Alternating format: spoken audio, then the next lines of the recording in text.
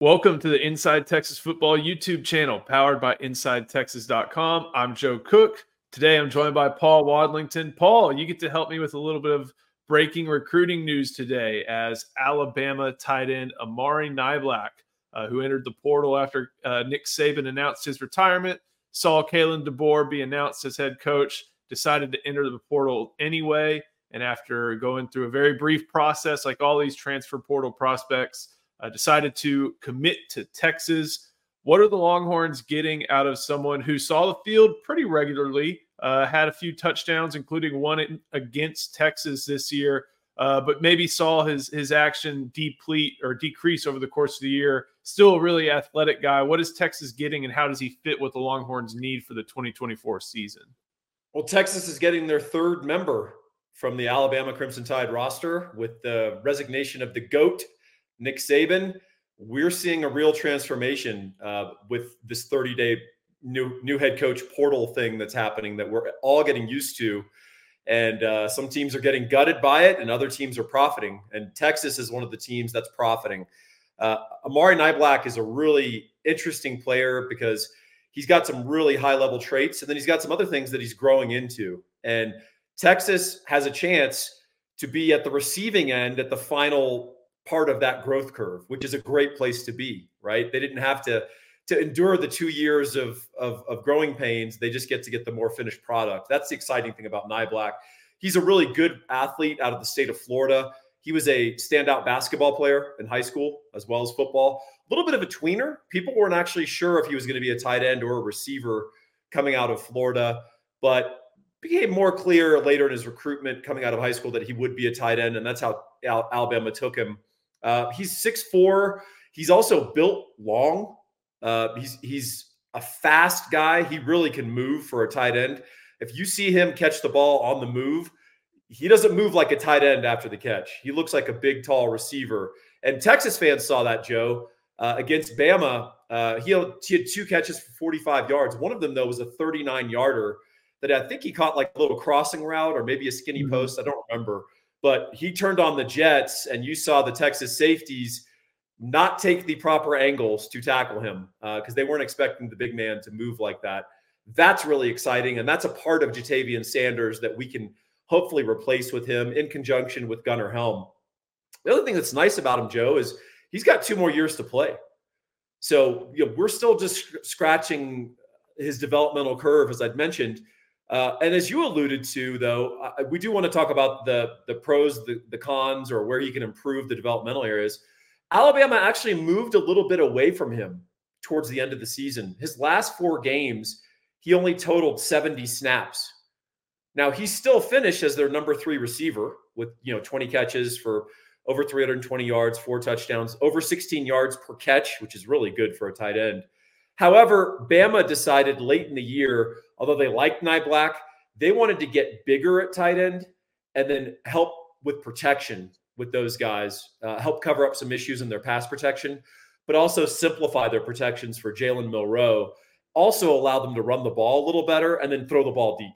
So that's why Niblack became a lesser emphasis in their offense. It wasn't a commentary on his talent. If you look at Crimson Tide boards, they're not happy Mr. Niblack is in the portal, and I'm sure they won't be happy that the third Tide player ends up at Texas with Steve Sarkisian. So I like this player. I think he's going to add a lot to this team. When Texas goes to 12 formation and 12 personnel with Gunnar Helm, he's going to be a nice receiving option, whereas Helm will be more of the traditional, can kind of do everything tight end. But nonetheless, I think he provides something really nice for the Texas roster. I was wondering if there's a little bit of a cap on receiving numbers at Alabama this year because of the boom or bust factor with Jalen Milroe. I mean, even Isaiah Bond only had, he didn't even have 700 yards, but was still, the leading receiver catch wise. And I like that you brought up that maybe similar applied to Niblack. And I remember that run very well. We can bemoan the Texas safeties and their play till the cows come home, but Jaron Thompson, Keaton Crawford, I think even Anthony Hill and Ryan Watts, all 4 of those guys couldn't get a finger onto Amari Niblack. And It definitely makes sense, this addition from the depth chart perspective. You lose Jatavian Sanders. You do return Gunnar Helm, like you mentioned, but the rest of that depth chart is guys you don't know a ton about, or you know what they are and what their role is going to be. Malik Ogbo, catch in the Sugar Bowl aside, not going to be running a whole lot of routes. He's going to be part of that, getting bigger strategy that you talked about. Spencer Shannon still has work to do. Will Randall is still coming off of his high school ACL injury.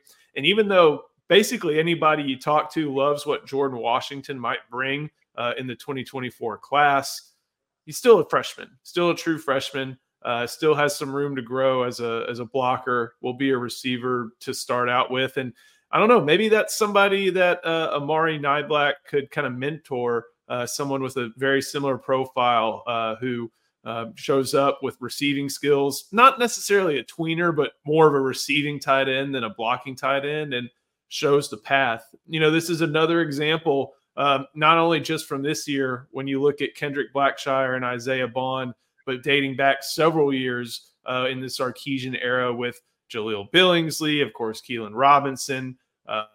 You mentioned Ben Davis. And I'm wondering what you think of this, if there should be any sort of just Alabama transfer fatigue.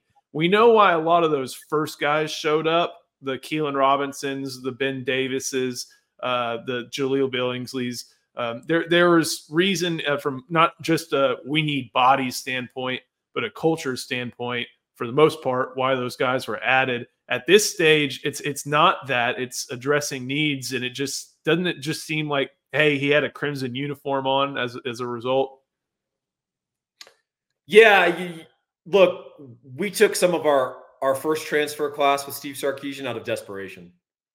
We were just trying to get guys in that we thought might be able to give us some juice or some stability, because the floor of the program wasn't great, much less the ceiling. So this is a completely different world. Niblack is a coveted guy. He's going to be he was courted by many schools other than Texas. And I think, this is a guy with real upside who's going to play a significant role for Texas. One thing to mention, blocking does need to improve. He's a willing blocker. He's better at blocking smalls than bigs. He's better at going after DBs when he's flexed out than maybe, he's not a hand down, he's going to drive a defensive end off the ball kind of guy. And that, I think, can improve. But if he does have one nit to pick, he had a PFF, whatever you think of them, they gave him a run blocking grade of 43.9, which is not great. I think Jatavian Sanders was in the high 50s or low 60s. I can't recall. But it does give you some sort of frame of reference. But as a receiver, and to your point, Joe, you made a very adept point in that Jalen Milroe and the structure of that Alabama passing offense, they were going to throw it really short to a receiver on a screen, or they're going to throw it deep. And what they did not want Jalen Milroe doing was making reads over the middle of the field. Well, if you're a tight end, that kind of limits your opportunities. If you can't run around in the middle of the field, that's kind of in intermediate distances. That's kind of your jam, right? And particularly if you're a guy like Niblack, who can really do stuff after the catch. So you want to run those post routes, those skinny posts.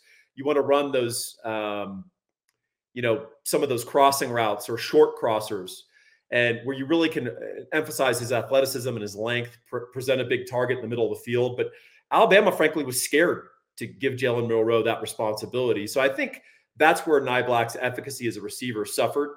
And that's also an additional reason why they phased him out a little bit at the end of the year, is they kind of understood that. So they're like, well, why are we putting him out here if we're not getting the full use of his receiving prowess? Let's go just put blockers in and kind of accept what we are. And maybe Milroe will progress next year, and that'll be Niblack's breakout year. But alas, Crimson Tide fans, you're not going to get that opportunity. And where Alabama was, short, and he was able to bomb it deep to Jermaine Burton and Isaiah Bond, it was kind of the opposite with Texas. Like Jatavian Sanders over the middle, Quinn Ewers was really good at finding him.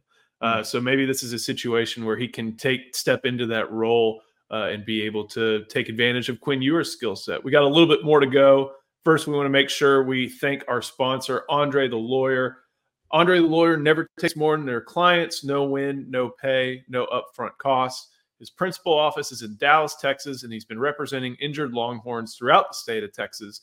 Every client gets a personalized text message number so they can contact the team and get direct access to their lawyer all day and all night. Call Andre the lawyer at 214-444-8808. Whether you're in a car wreck, an 18-wheeler accident, slip and fall, on-the-job injury, or wrongful death, call 214-444-8808. Paul, I guess the last question I had as far as Amari Niblack goes is, this feels like it's an addition that allows Steve Sarkisian to, at this point, remain as multiple as he likes on offensive personnel. Yeah, that's a great point, Joe. That's exactly what this provides. Sark loves 12 personnel. That's 1 running back, 2 tight ends, because it forces the opposing defense to declare their personnel, right? Are you going to stay in your nickel, or are you going to try to put in a traditional defense? If you stay in your nickel, Texas is going to run the ball. If you stay in your traditional defense, 4 defensive backs, well, Texas is going to throw. And by the way, both of these tight ends are capable. And Amari Niblack, getting him matched up on one of your linebackers, that may not be a pleasant day at the office. So I would say one route to look for that I think Niblack, they've already got him penciled in on this one, is that Jatavian Sanders slower developing deep out. If you guys will think about that, you remember that's one of the really exceptional throws that Quinn Ewers can make. And it's a 15 to 20 yard out, sort of in that deep to intermediate range. And it always happens on the sideline. And it's either a catch with the length of the tight end or it's an incompletion. And I think they've already got Niblack penciled in, because you have him coming from the other side of the formation. He's going to separate from a linebacker and most safeties, given that much time and space. And then Quinn's going to throw it in there. And with his length, it's really not a defensible play. So I think that's one that they'll already have. And that's probably one of the routes they probably showed Niblack in the recruitment process. So I expect exactly your point. He's a good complementary piece. He creates versatility for Texas. And there's going to be games where Niblack might get 20, 25 snaps. And there's other games I think you'll see him out there for 50. So I think that's a great point and a great way to end this, Joe. Yeah, it should be exciting. We know the running backs are going to allow for Sark to throw as many on the field as he wants. The additions at wide receiver, he doesn't go 10 personnel, but if he wanted to, probably could. 11 personnel, you've got Gunnar Helm, now you've got Niblack, and now you can go up to 12 and 13 if you want to throw Ogbo out there. So it allows Sark to do what he likes doing next year as Texas heads to the SEC. Thank you for watching this video. Make sure you like the video, subscribe to the Inside Texas Football YouTube channel. Head to InsideTexas.com where we'll have more analysis of this pickup for the Longhorns. Paul, thank you so much. I'm Joe Cook. We'll see you next time on the Inside Texas Football YouTube channel, powered by Inside Texas.